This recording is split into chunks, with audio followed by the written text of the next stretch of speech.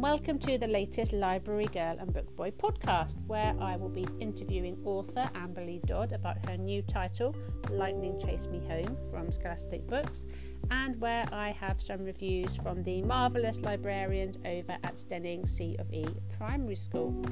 I hope you enjoy it.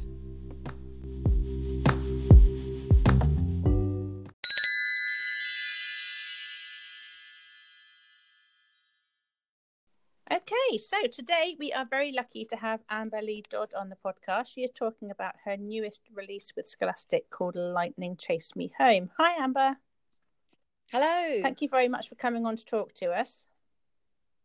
Oh, thank you for having me. No, it's my pleasure. I was just wondering if you could start off by telling us a little bit of what the story is about. I certainly can. So my new book is about Amelia Hester MacLeod, who lives on a wind-blown island in a creaky old house right beneath the North Star. Her dad is sad and silent since her mum left them, and her absent-minded grandpa suddenly seems convinced something strange is about to happen to her.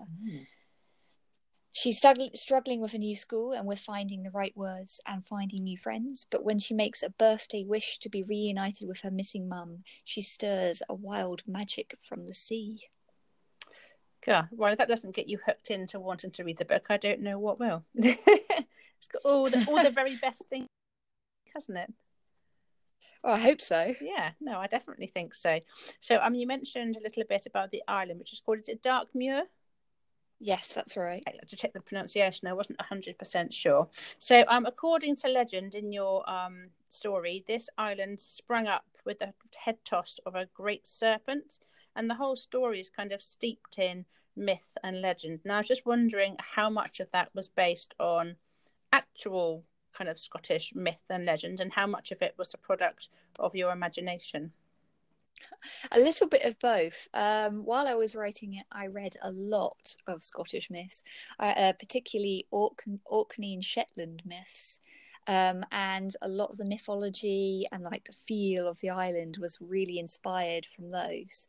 And the central myth in the book, I don't want to give too much away, about the serpent, is definitely based on a couple of myths. The world serpent myth, which is from Norse myths and also from Scottish myths, and also from the very Scottish myth of a snake that arises in lightning in the summer. Be interested in all of that imagery, and then I took a little bit of creative license to my story. Oh, brilliant. I don't know very much about Scottish myth and folklore at all, so it must have been really interesting to research that. Was it something you knew about already? I have a little bit of Scottish ancestry, so I was kind of curious about it, but I really didn't know very much at all until I started researching the book. And there was so many interesting things that I think the original draft of the book was about twice as long. I kept trying to fit more and more of these like interesting, wonderfully told stories in. Yeah, I bet it was hard to cut it down just to the essential bits. Yeah, it was. But in the end, I think I picked out just little things that really sparked my imagination and then sort of grew them into my own ideas. Great, thank you.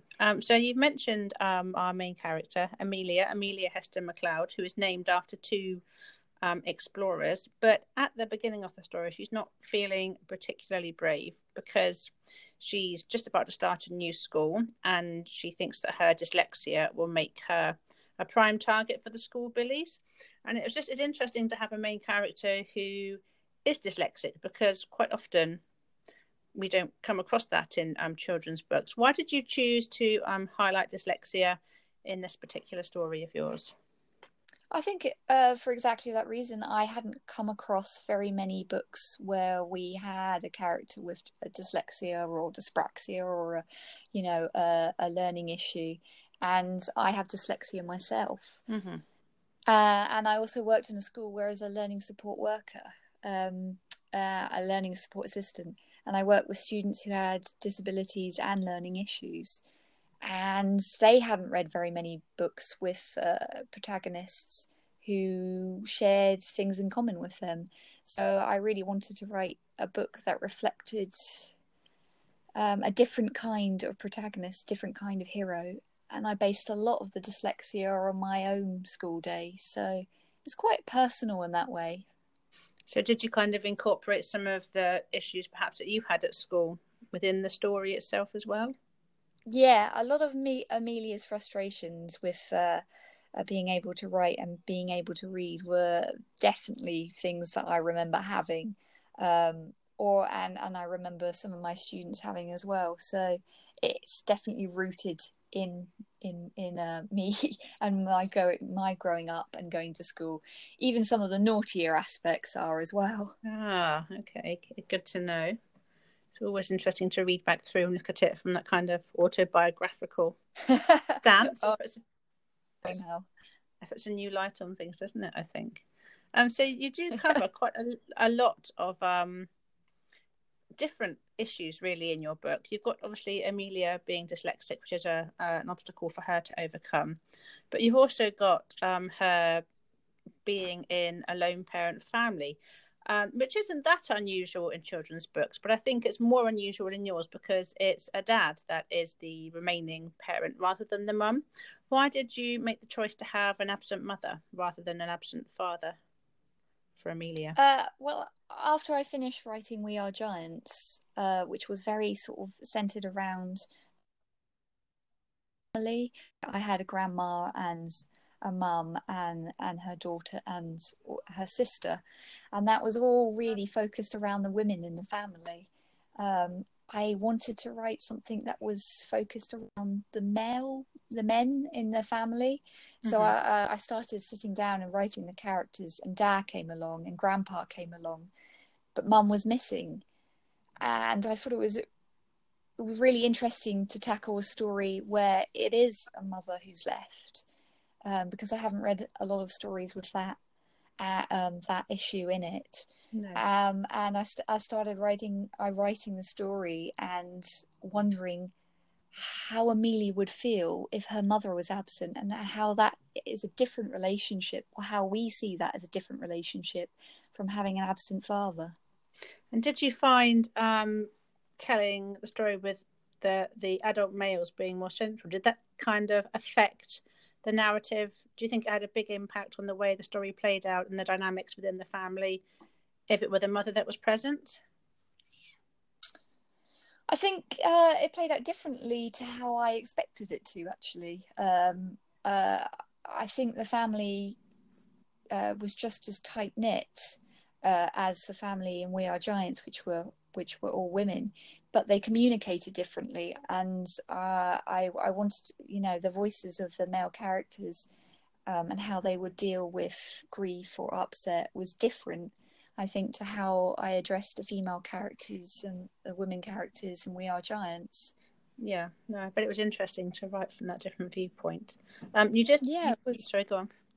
It was. I really fell in love with Dad and Grandpa, and writing their dialogue, because they didn't chat as much. No, but the things they said, they're all really heartfelt in the end. Yeah, they kind of focus on the important bits and not quite, I suppose, to be very, very stereotypical. Men in general perhaps don't have as much chit chat, perhaps as some women. I don't know that's being very stereotypical, but they do tend to cut to the chase in important situations. They can do. Certainly, perhaps my brother would fit into that category. Yes. No, I think my husband's probably the same. Now, he always knows exactly the right thing to say at the right time, but there's no filler. Right. Well, that does save time, doesn't it? Yes. Not always feelings, but definitely time. So you touched on Amelia's granddad as well. Now, in the story, he is suffering from dementia, which is getting progressively worse. And I was wondering if that's something that you'd had personal experience of as well. Yeah, I have. I think this book is actually quite a personal book. Not to say that We Are Giants wasn't as well, but more so this book. I helped look after my grandma, who had Alzheimer's for a couple of years. And and I think a lot of that sort of also wove its way into the book. I wanted to have like a realistic portrayal of what that's like for someone when they're losing, their memory, and for what that's like for the people around them. But I also didn't want to make Grandpa, a victim. He still gets to help out, and he still also at the end kind of gets to be a hero. Yeah, I think it's nice, like you said, not to show him as being purely a victim of his condition, because dementia, you do kind of dip in and out. There can be very lucid moments, can't there, as well as the moments when they're very absent. Yeah.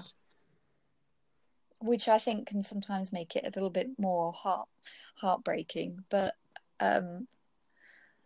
that's why I really wanted Grandpa to contribute to the plot as well, and have his little moment. Yeah, no, it was really, really nicely, really well told. So you can tell that it was something that you had kind of been through in some way yourself. Yeah, I think there's just a lot of me in this book, but it is. I just want to point out it is funny too. Oh yes, no, it is. No, it is. It's an absolutely brilliant adventure, right? It's just my kind of book, full of magic and mystery and myth, and it's a really brilliant read. So no, it's not a gloomy story at all. It just touches on a lot of interesting issues that I think will affect a lot of people, but they're woven into the story as much as the magic and the legend is. Yeah, thank you. That's what I was going for. A nice adventure of lots of myth and magic, but really still based in that sort of contemporary world with issues that I think hopefully a lot of children can relate to. Yeah, with real people in it. Yeah. No. I always really love my characters by the end of the book, and while I'm writing the book, they feel really real to me. No, I end up having like arguments with my editor, going, "No, they wouldn't do that. They wouldn't say that." No, that just shows that you put a lot of thought and care into it. I think it really does show in your writing. Oh, thank you. So moving away from some of the bigger issues that your story does talk about, I wanted just to touch on Amelia. You meant she makes a wish on her 11th birthday, according to local tradition. It's a kind of rite of passage. And I was just wondering if there was a specific significance to it being her 11th birthday. Why wasn't it her 9th or her 15th? What made the 11th the age? Oh, that's a good question. I think a couple of reasons. When I was reading all the mythology for Scotland, I got to read stories about earlier Scottish settlers and their life on the island, and children started helping out with the family earlier. So when people turned 11, they were sort of really embedded in sort of fishing and crofting and family life. So 11's quite an important birthday on my Scottish island traditionally. And also I think 11 is one of those big milestone years. You start secondary school and you start to leave behind being a younger child and you start to move into being a teenager. And I think when we look back, it's easy to remember the really big birthdays like 13 and 18 and 30, as I realised quite recently. But I think 11 is one of those really pivotal ages where you've gone into secondary school and everything starts to change.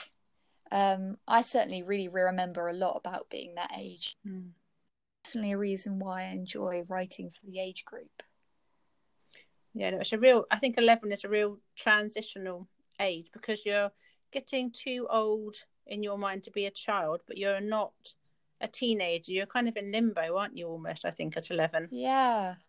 I think it's that age where you start to develop your sense of self just before you reach that sort of awkward being a teenager age, where a lot of things get thrown out the window. I think that's the start of where you start to pick up books that you hadn't necessarily picked up before and start to get a sense of who you are and what you like, and Sometimes your friends change as well because you've changed schools. So I think it's a really important age. Yeah, no, interesting. Thank you. Now, is there anything about this book that you want to tell potential readers or teachers who might be thinking of using it in their classrooms that you haven't already mentioned that you think they have to know? Oh, please buy it, first of all.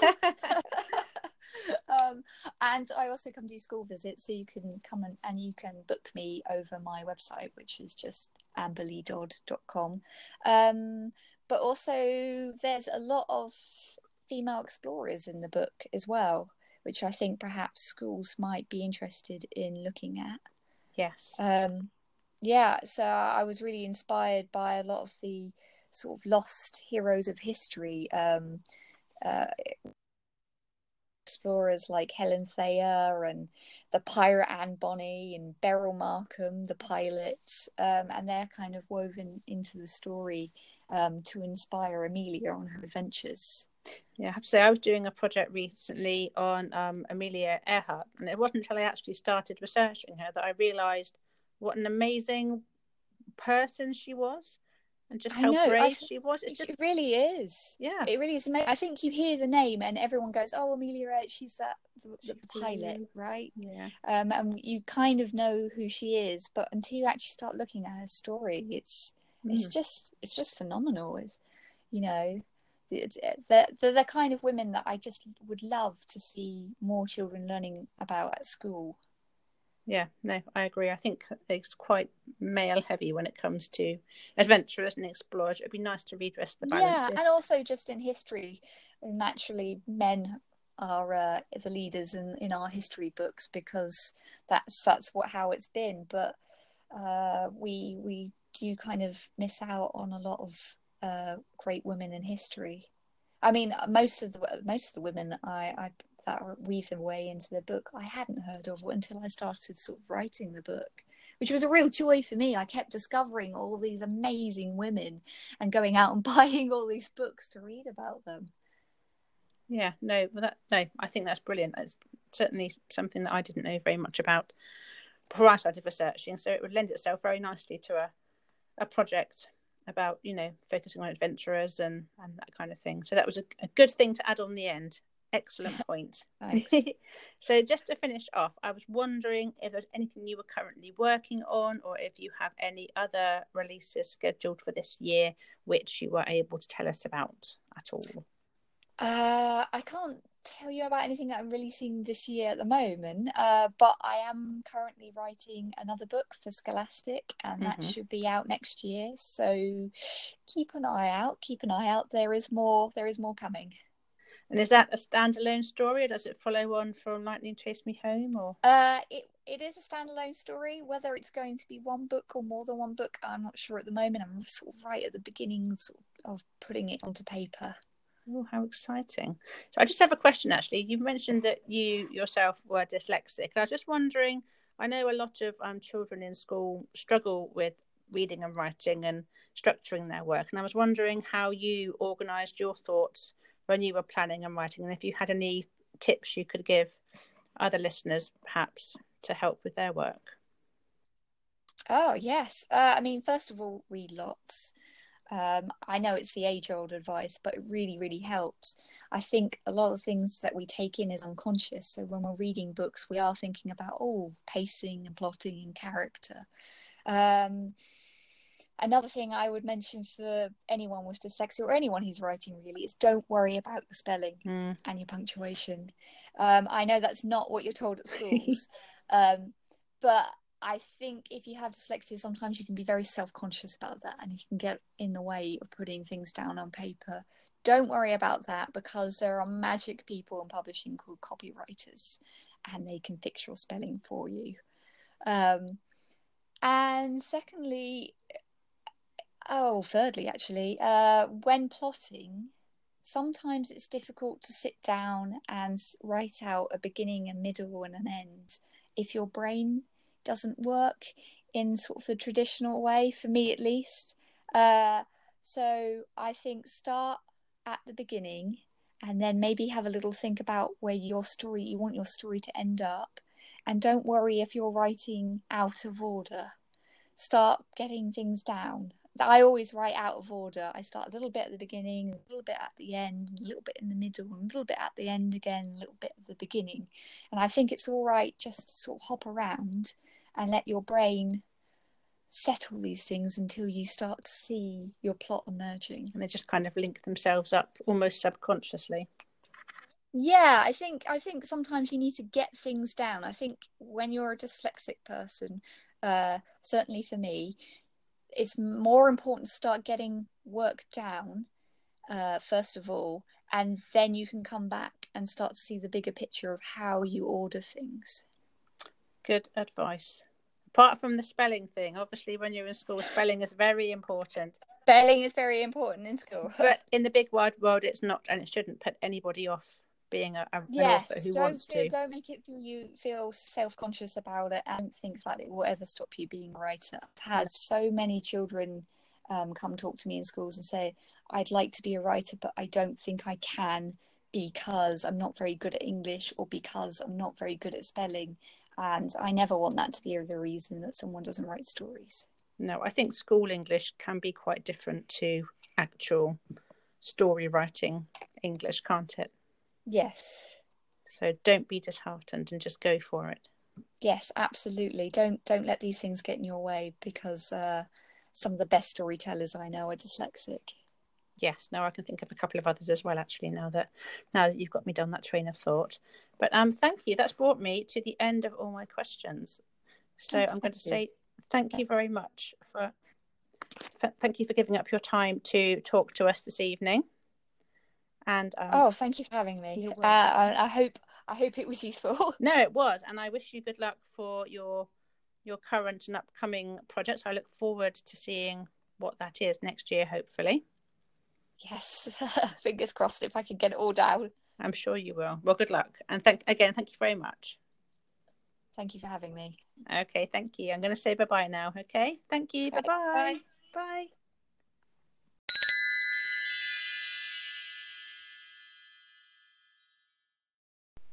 Okay, and now it's time for some more reviews from the lovely pupil librarians of Steyning Searvey Primary School.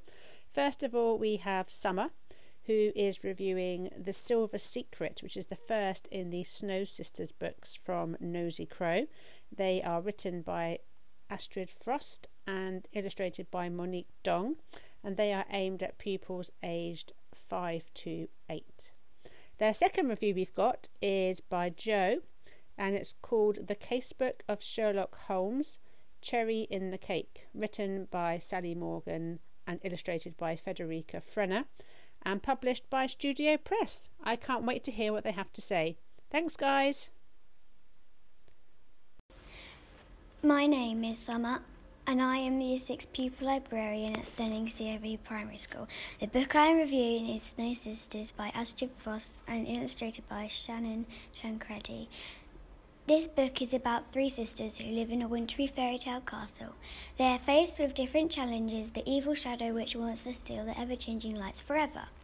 My favourite character was Hannah, I think mainly because of her energetic personality and because she gets excited really easily.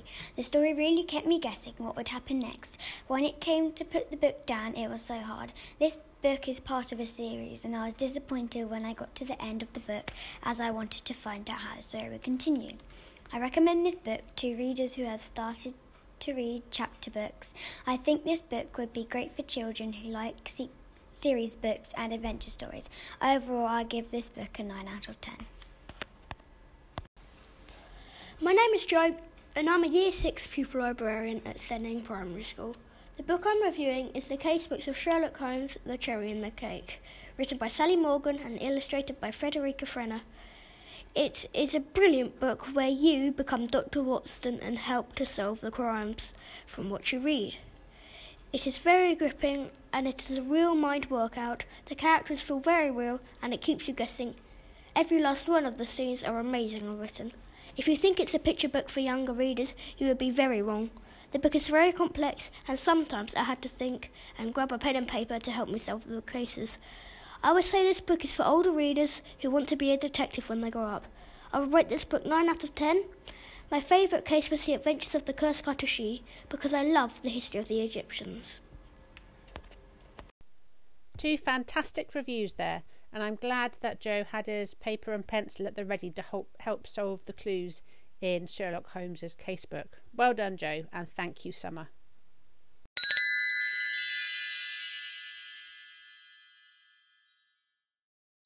If you've got any requests of books for topics or projects you're doing, or if you want recommended next reads for avid fans of a particular author, please do get in touch. If you have the Anchor app, you can leave me a voice message direct.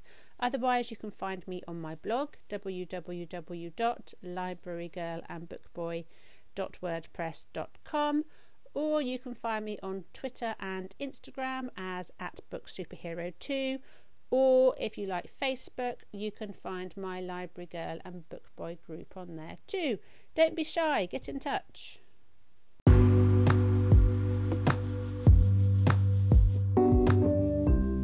So that is it for this week's instalment of the Library Girl and Book Boy podcast. A huge thanks again to Amber Lee Dodd for letting me interview her one evening. And a massive thanks again to the pupils of Steyning C of E Primary School for their brilliant reviews. If you enjoyed this episode, make sure you subscribe so you don't miss out, and make sure you download any episodes you haven't yet listened to. Please do tell all your friends. Next week we have a slightly different book. We have a non-fiction title for space fans out there, so make sure you tune back in. Thank you, bye-bye.